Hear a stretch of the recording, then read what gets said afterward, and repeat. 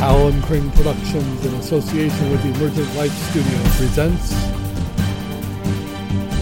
the Illinois State Collegiate Compendium, Academic Lectures in Business and Economics. This is Business Finance, FIL 240 for spring semester 2024.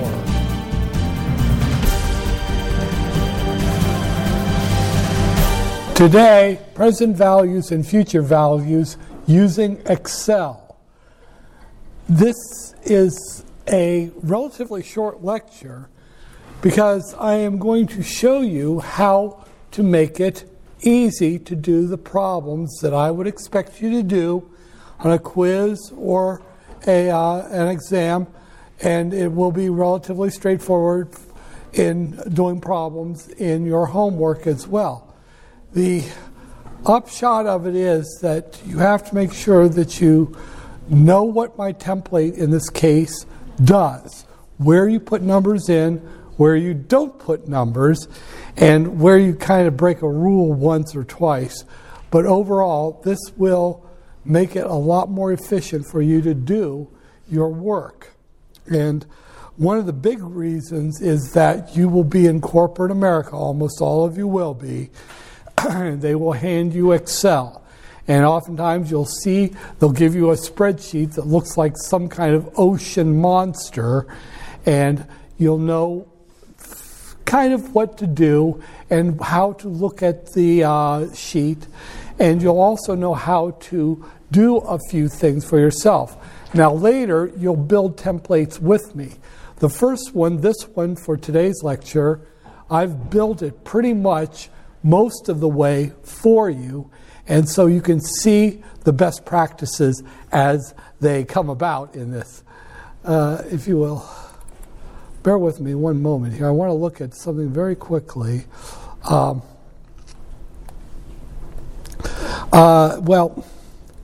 not too worried about that for the time being, but we'll get to that here in just a little bit.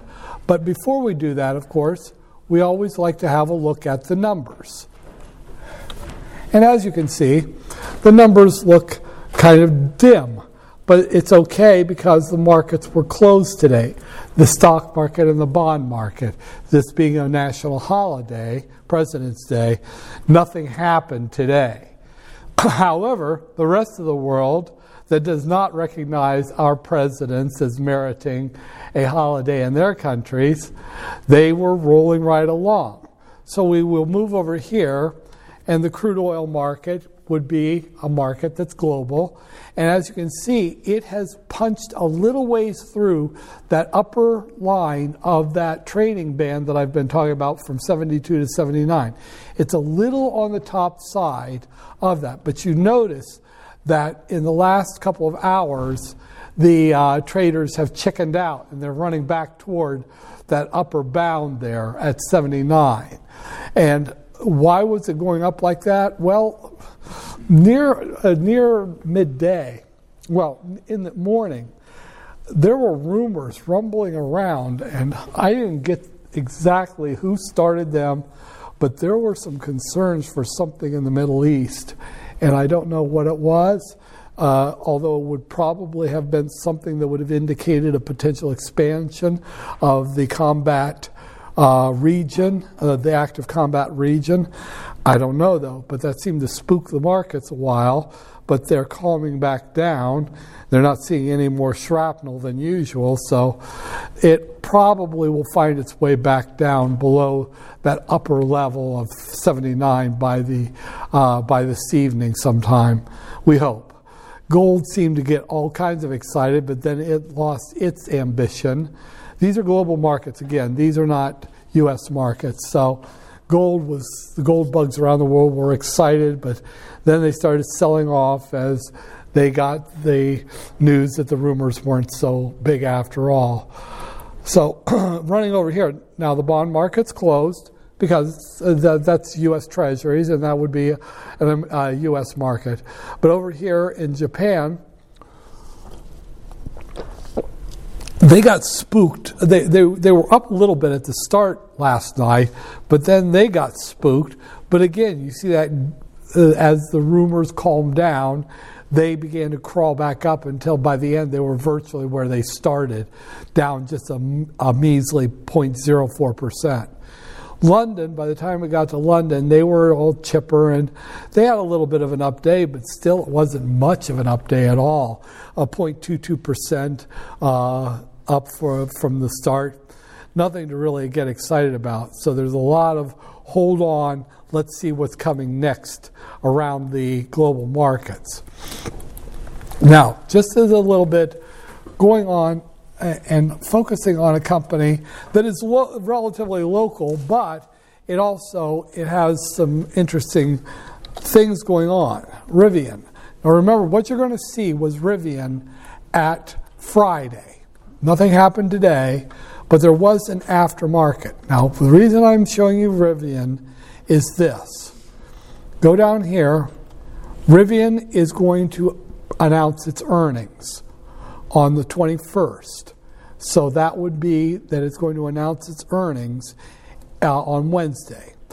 Now it's estimated it's going to lose money. It's been losing money all along. It's lost a lot of money. But always what it said its earnings would be were worse than what they actually reported. So the expectation is that right now, they have projected that their earnings they will announce are going to be about negative $1.33 per share. The general sentiment is that they're always conservative, so they'll be a little better than that. But we see from the market, and it's hard to see anything, but if you'll notice at the close on Friday, they were down, but then in the aftermarket, they began to rise on Friday evening. That was rumors that it's going to be not as bad as they thought it would be. Those rumors, we'll see on Tuesday but I would imagine that from what I'm hearing, the rumors are still that it's going to be a better report than what they said they thought it would be. So that will drive the rumors. The rumors will drive the pre-market tomorrow upward, and probably through the day, Rivian will find some wind in its sails and go up more. And so we should expect that when they give their estimate, it will probably, their green dot will be maybe about there. But remember, as I said, you buy on the rumors, you sell on the news. So if you're going to think that Rivian is going to go up, most likely that will happen before the earnings report. Because if the report is really better than what they estimate, it's already in the price because the rumors drove the price up. And anything after that will just be disappointment or, well, we priced it correctly before it happened. So, and in the worst scenario, if they report earnings down here, then the stock is going to collapse in price. So any positive movement would probably happen tomorrow and possibly in the pre-market on Wednesday. But if they're like most companies, they announce their earnings early before the market opens. I don't know about that, though. I didn't check when their earnings report will come out. But there you are. That gives you, now notice Rivian, actually, if you look at it as an investment, it's extraordinarily risky at 2.08 on the beta. Losing money hand over fist, negative $6.02 per share. That's terrible. It's so bad that we don't report a price-earnings ratio if the earnings are negative. They don't pay a dividend. So if you are of the mind that this is going to be a play, you're taking a very big risk, even if you're just doing a one-day swing on the stock. It's still a very serious risk. So you have to decide, if you're the kind of investor who wants to take a very short risk, here's one you would take. But you also have to appreciate that you could very well come out with a lot less money than you went in, even for a one-day hit on it. Now, notice one last thing here. Yahoo Finance, as well as other services, give one-year projections, where they think the stock is going to be in a year. Are they right? Well, whatever. You can do it as well as they can. Yahoo Finance is projecting that in a year, this company's stock is going to be $24.52 from where it is now at $16.37. So the projection is that it is going to be a winner over the next year. Do you believe that? Well, look at that beta and decide whether you want to take the risk of that or not. The rumors are that Rivian is being circled by a large company. Ford already has a 12% stake in Rivian right now, and there are rumors of another car manufacturer, possibly European or Asian, circling Rivian too. That would all be really good news for the stock price if that really happens. But we'll see. That's how it works. Now, going to our fun for the day, and I did this on last week, and I'm going to bring it up again. In your Canvas, files. Now, in your files, you want to find your spreadsheets. Now, there is a template in here for almost everything that you would need to do quantitative problems from here out in the course. Almost everything. Now, the ones that are in there, you can certainly augment them with a few extra stupid pet tricks if you want to. I caution you, if you modify a template, always save it as a copy, not as the original. Well, in this case, you could still download the original. But you always want to do any extras, pretty them up or anything, in somewhere else. But in the case of today, this is the present and future values spreadsheet. And you download it. And I encourage you to do this now.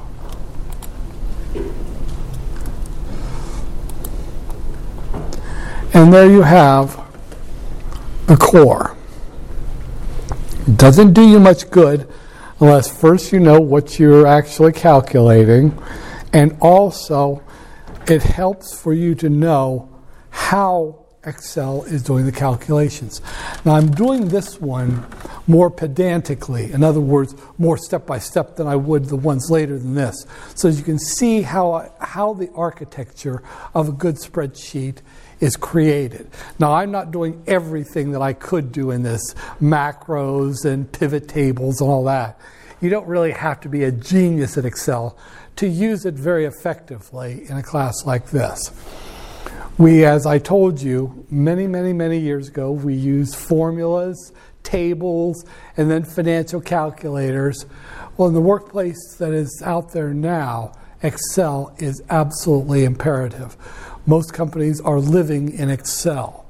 Now, in a couple of years, and I'm already starting this in my advanced classes, you'll be using ChatGPTs to do them. They will maybe work with Excel, but it will get to the point where even Excel will be somewhat obsolete. You guys are living in a very fast changing technological environment. I won't show you ChatGPTs here, but if you want to know about them, I can show them to you in my office. Here come on. Okay. But let me take this off the board, everything I've got here, and we're going to start this over here with annuities.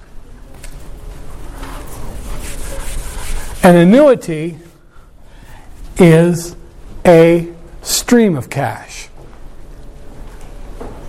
You get $10 today, $20 tomorrow, $30 next week. It's just clumps of money. Now, the one I taught you last week was just a lump sum. What's the present value of $15,000 that you'll get in 18 years at 5.25% compounded quarterly? This is multiple. in a periodic fashion. Now, technically, a lump sum is an annuity with just one cash flow, one payment. But that's kind of a trivial one. And in fact, the spreadsheet that I've got for you, you can actually trick it into doing the lump sum calculations as well as more traditional annuities. Now, there are level annuities. It's the same amount periodically. Like, for example, your payment on a car loan, that is a level annuity. It's the same amount every time. You pay the same amount in each payment until you're done. Or they took your car away in repo. These are very common. Anything that's a payment, most payment structures are level annuities. Nothing big about that. Non-level annuities, which we don't deal with now, we deal with them later in the semester. Those are where it's not the same amount every time. Think about this. Suppose I'm projecting the free cash flow for 10 years out for a company. Now, if I find the present value of those, I've got a pretty good estimate of the value of the company, intrinsic value right now.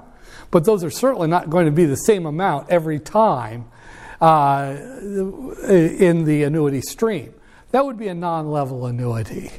Dividends that a company pays. Oftentimes we will value a company by the present value of its future expected dividends. Pull them back to the present, figure out what it is. Okay, those dividends are probably not going to be the same. Especially in a young company, they might have a little dividend next year, a nicer dividend the year after that, maybe no dividend the year after that. So those can be non-level annuities. And that's where things like Excel come in to their excellence, because in Excel you can just give it each one of them and say find the present value of each of those and add them up. It's very easy. Okay, non-level. Now I know that most of this was covered in your accounting classes, but now you're getting it from a great professor like me, so I'm repeating what you probably already know. Ordinary annuity. An ordinary annuity is where the payments occur at the end of every period. You borrowed money for a car. You'll make your first payment a month after you get the loan, probably. So it'll be at the end of each period that you'll get it. Ordinary annuities are the basis for almost all loans. You assume that the payment is at the end of each period, and a lot of loans are 12 payments a year, every month, so your compounding period is 12. Nothing really complicated about that one right there. Ordinary annuities kind of are the rock-solid basis. The other side of it, though, is the annuity due. The payments are at the beginning of every period. So your first payment is right away. That's a little bit different. Now, those are actually not that unusual. Like, for example, your rent is an annuity due. Because when you sign your lease agreement, you pay your deposit and your first month's rent. So those payments begin at the start of every period. Another example, and this comes from the world of financial planning. And we do have a financial planning degree here. We have a Financial Planning Institute, which is nationally ranked. Here's how it would work. You, madam, I'm a financial planner. You come to me and you say, I want to make all my dreams come true. And of course, the first thing I think is, well, I'm here, so there you are. Oh, sorry. But you say, okay, I should like to have a new car every 3 years. I should like to have a really fabulous European vacation every 5 years. And oh, by the way, I have 2 kids, one's 6 and one's 8. The 6-year-old he's got to go to college. The 8-year-old, he's kind of stupid. But no, but we're going to put them both in college. So I want to have the money to pay their tuition for 4 years of college when that happens. Okay, so what's going on here is that you have a timeline.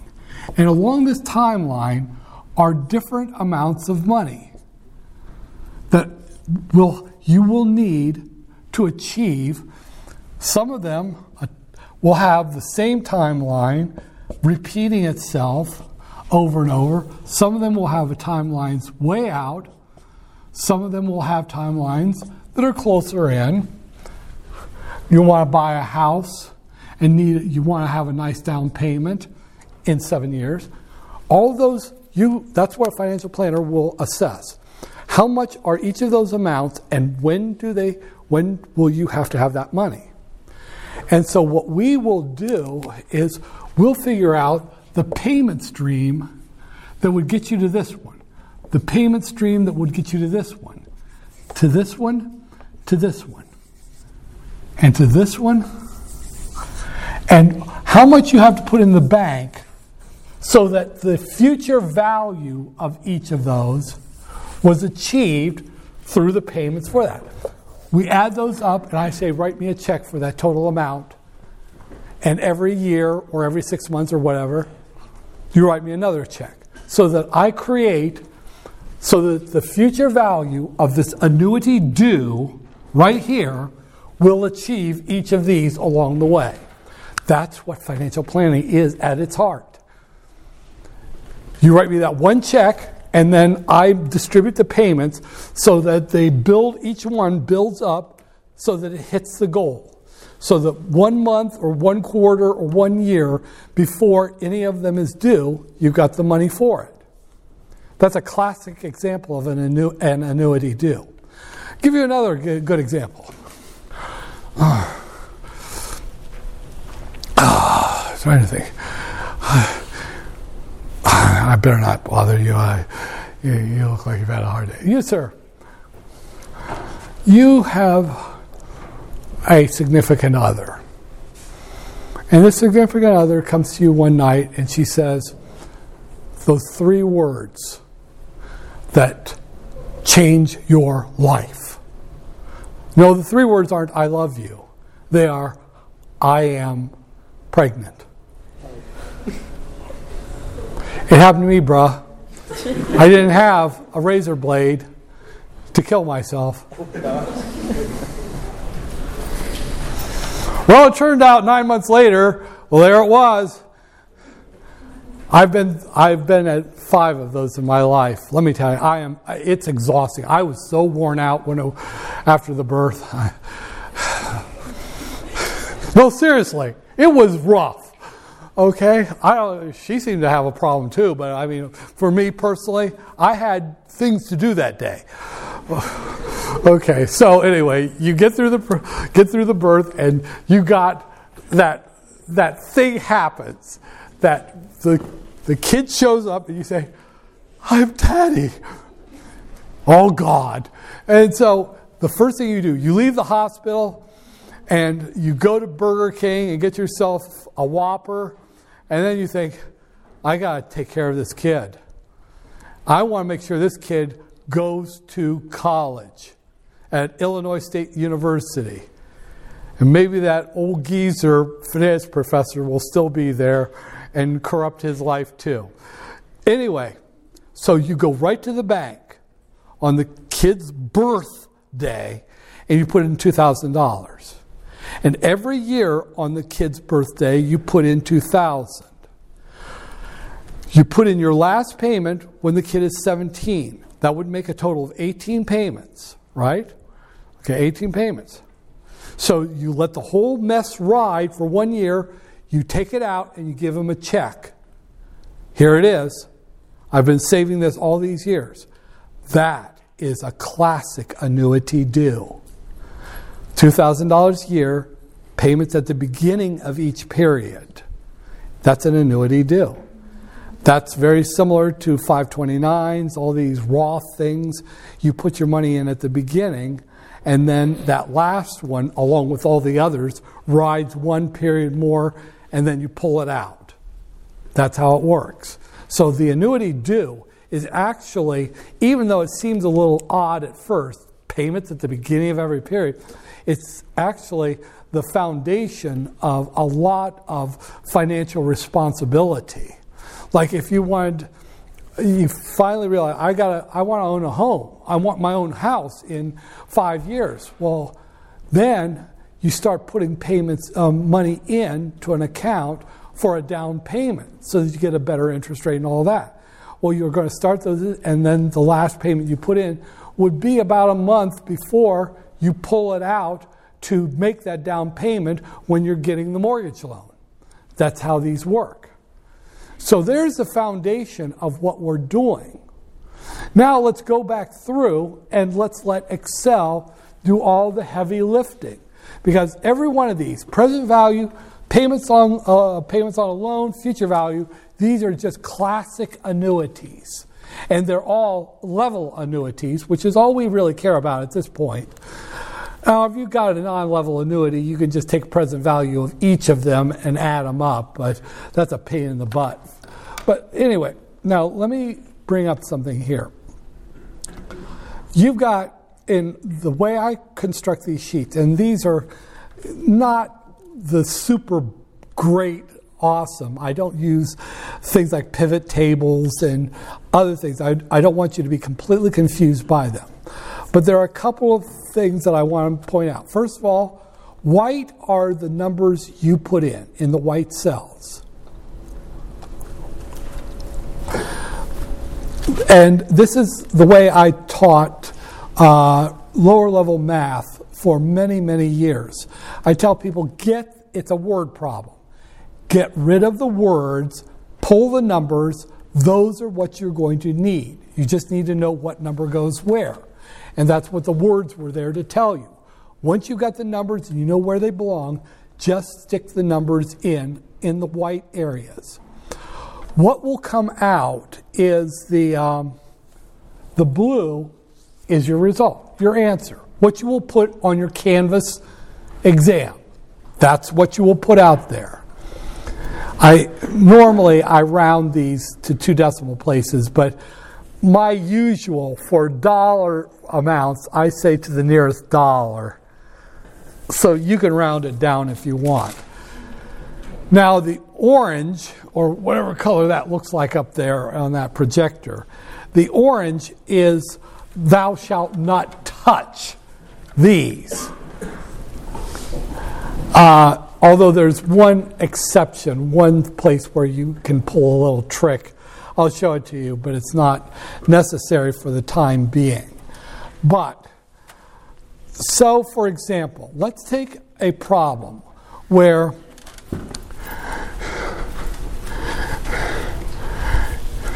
you, madam, are going to get $300 a month for the next 10 years.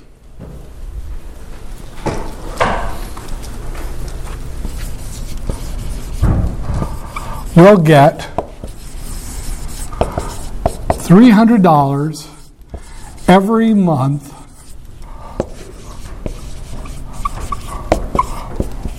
for the next 10 years.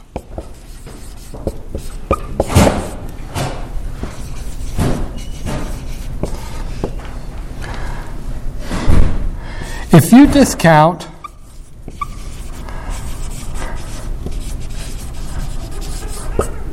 what the hell?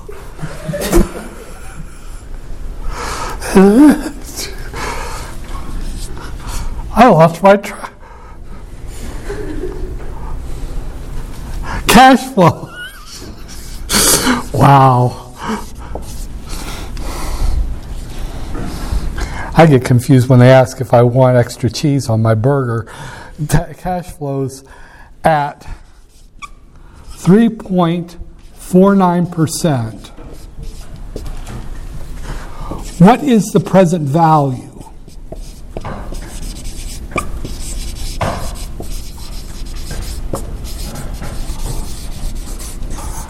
Of this annuity?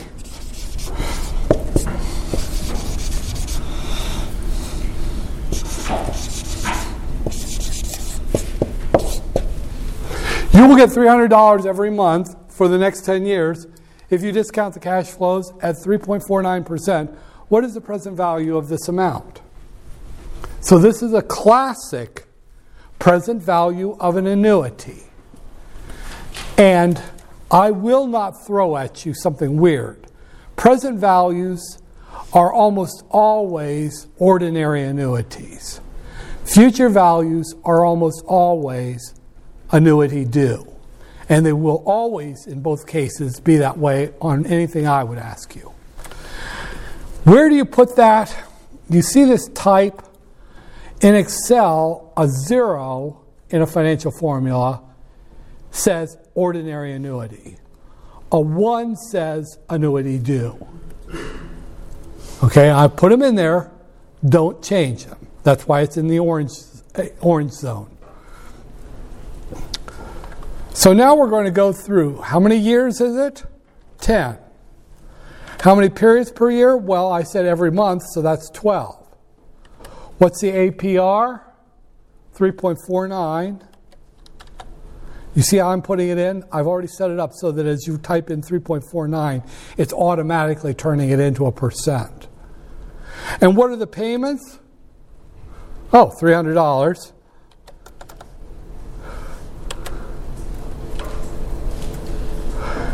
And there it is. There's your answer. The present value is $30,352. Yeah. Are we able to use this on Wednesday first? I want you to. Sounds good. Yeah, I know, right? They call me Pizza Hut because I deliver.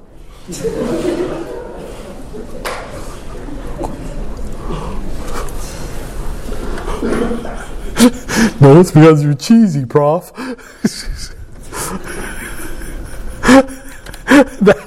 Where the hell was I? Okay. You see the effective rate? There's a formula for it in the book.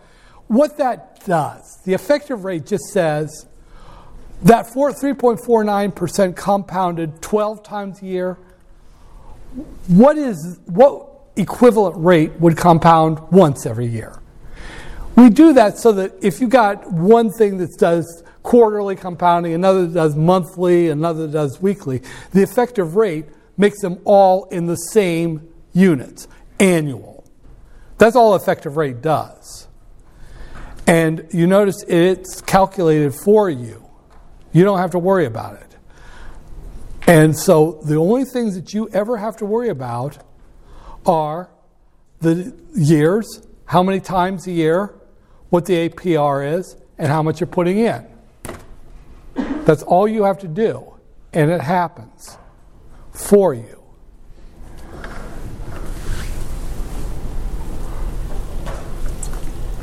Now,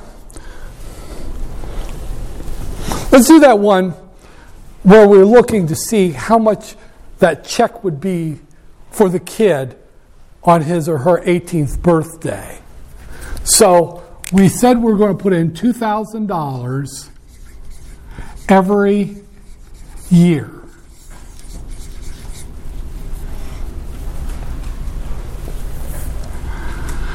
Let's say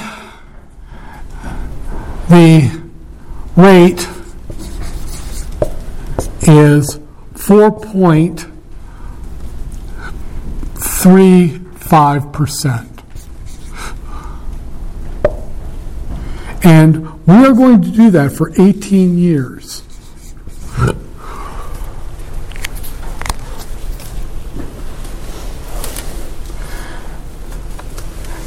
Now, be careful about counting years. I sometimes have to do this on my fingers. It's the 0, when the kid was born, that was year 1.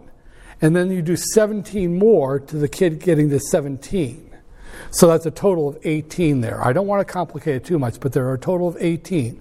And then that last one you stop, and you just let all the interest from all the payments accumulate, and then you pull it out at the end of that last year. So in this case, we're going to do future value annuity. We are going to do 18 years, and it's going to be one period per year. You're doing it every year. And our APR is 4.35%. And the payments are going to be $2,000.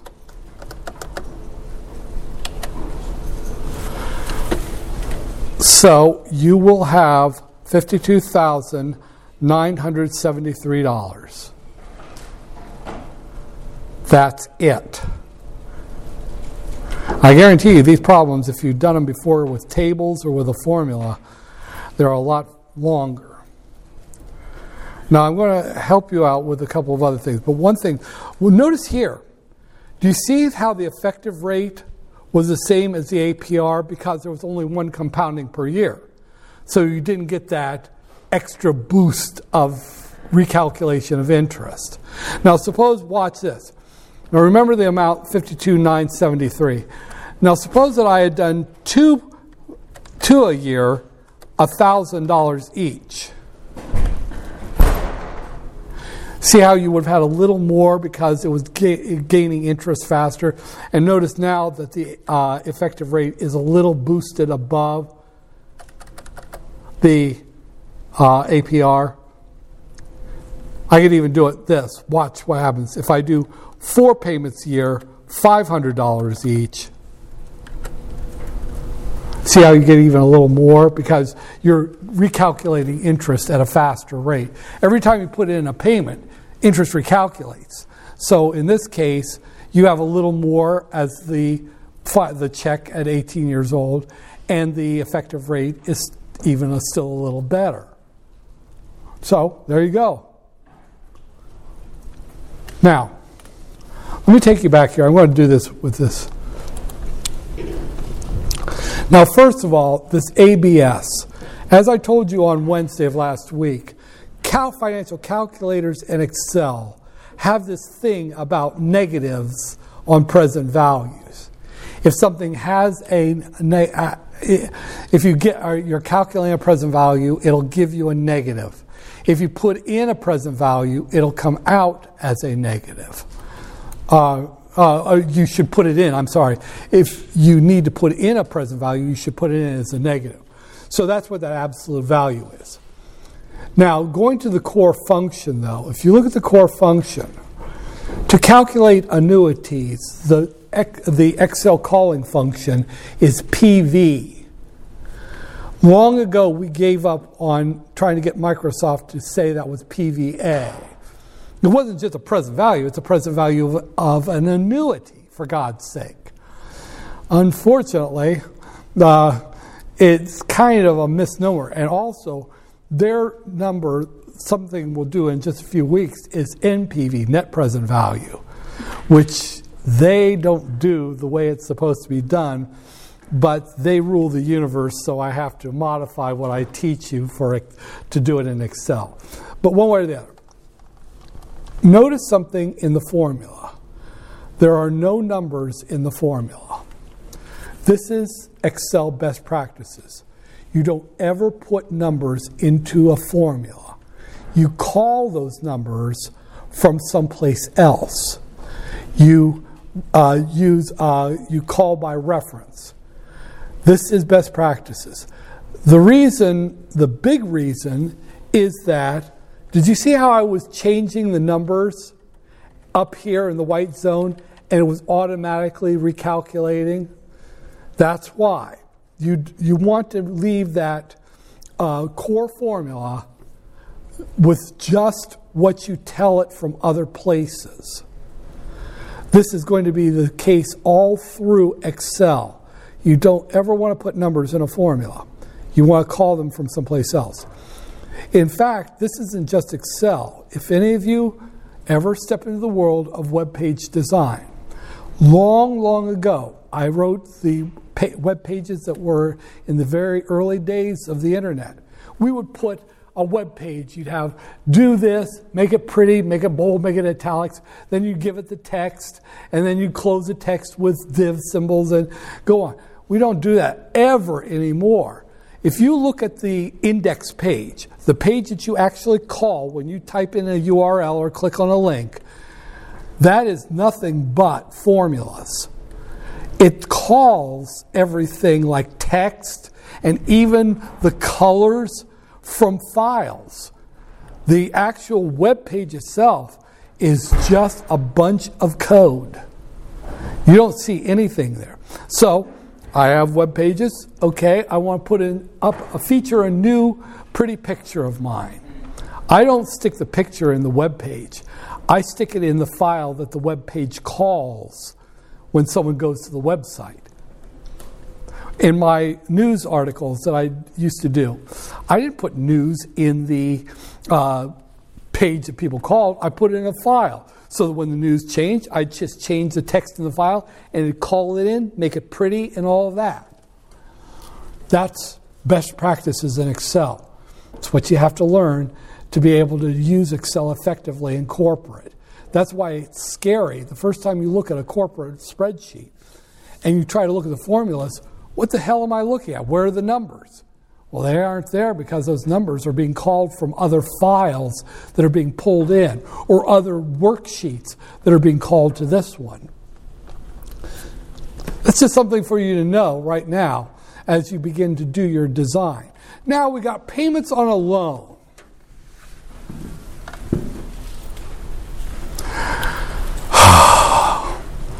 Who do I use? You, madam. You want to live the dream. You want your own house trailer on the outskirts of Decatur. Double wide. Your parents, they're kind of double wide, so they have to visit. They don't want to be cramped. Now, madam, you decide I should have to get a loan for this. Let's say I'm going to go for the deluxe, $150,000. And you've got a lender who will lend you that money on a 25-year loan with an APR of 6.39%. So remember the numbers, $150,000. That is going to come now. That is a present value. You have to have that now to buy the house. Okay, so we're going to go to payments on the loan. So we're going to, as I said, we'll have a 25-year loan. There it is. Now the periods per year, 12. Now I didn't say 12 anywhere in that description, but I implied it because you're going to make monthly payments. The payment structure determines the compoundings. If I'd said you will make your payments every other month, that would have been 6. I would not have had to say 6 compoundings per year. If you're going to make your payments bi-weekly, that would have been 26. So now we go down. The APR was 6.39%. There's no future value. Now here's where you have to remember that present values you key in as negatives. So it's going to be negative $150,000. I tried to figure out a way to do that without getting into too much complication of the code, and I just gave up. Just remember that in payments on a loan, you have to put in a negative. You'll know you didn't do that because your answer will look really weird. But now the payments, $1,002.52 a month. That's all there was to it. And the effective rate on the loan is 6.58%. That fast. And you can do all of this. This sheet is, I expect you to pull this up. You can use tables if you want, like they do in accounting, or you can use a financial calculator if you wish to. Or you can actually use a calculator with the formula that they give you in the book if you want to do it, the really butch way. But we are in the 21st century, and I can't prepare you for jobs in the 20th century. Matter of fact, I can't even prepare you for jobs that would have been there 5 years ago. So here we are, right here. Now, I leave one little thing, just kind of leave it for you. You can actually, there's a formula, and I'm going to let you figure it out for yourself. I'll show you on Wednesday. But there's a way you can figure out how much you still owe on the loan after a certain number of years. There's an Excel calling function to find out the balance on a loan. after a certain number. Now remember, everything is actually in months here. So in order to do it, you always would have to do, like after 20 years, you do 20 times 12, so that it was in months, because it thinks you want everything in months. So remember that in any kind of a calculation that you would do, you would always want to tell it what you want in months. Look here. Let me show you something.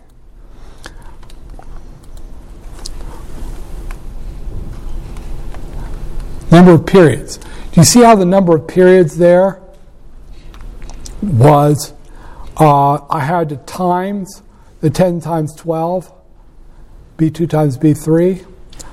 Why did I do a B4? Oh, APR, okay. And the number of periods, there it is, B3 times B2. In other words, remember that I have to turn it into months, years times months. Whenever you do anything with a financial calculation, you'll probably have that years times month cell references. But other than that, give it a try yourself. See if you can do the balance after a certain number of periods. And you can even figure out how much interest and how all those kinds of things too if you want to try that. They're all in Excel. Excel has so many functions that I can't remember even half of them, and I'm neurodivergent. It's just ridiculous. But in terms of finance, the ones you see up here that I've done, those are really core. Those are really core.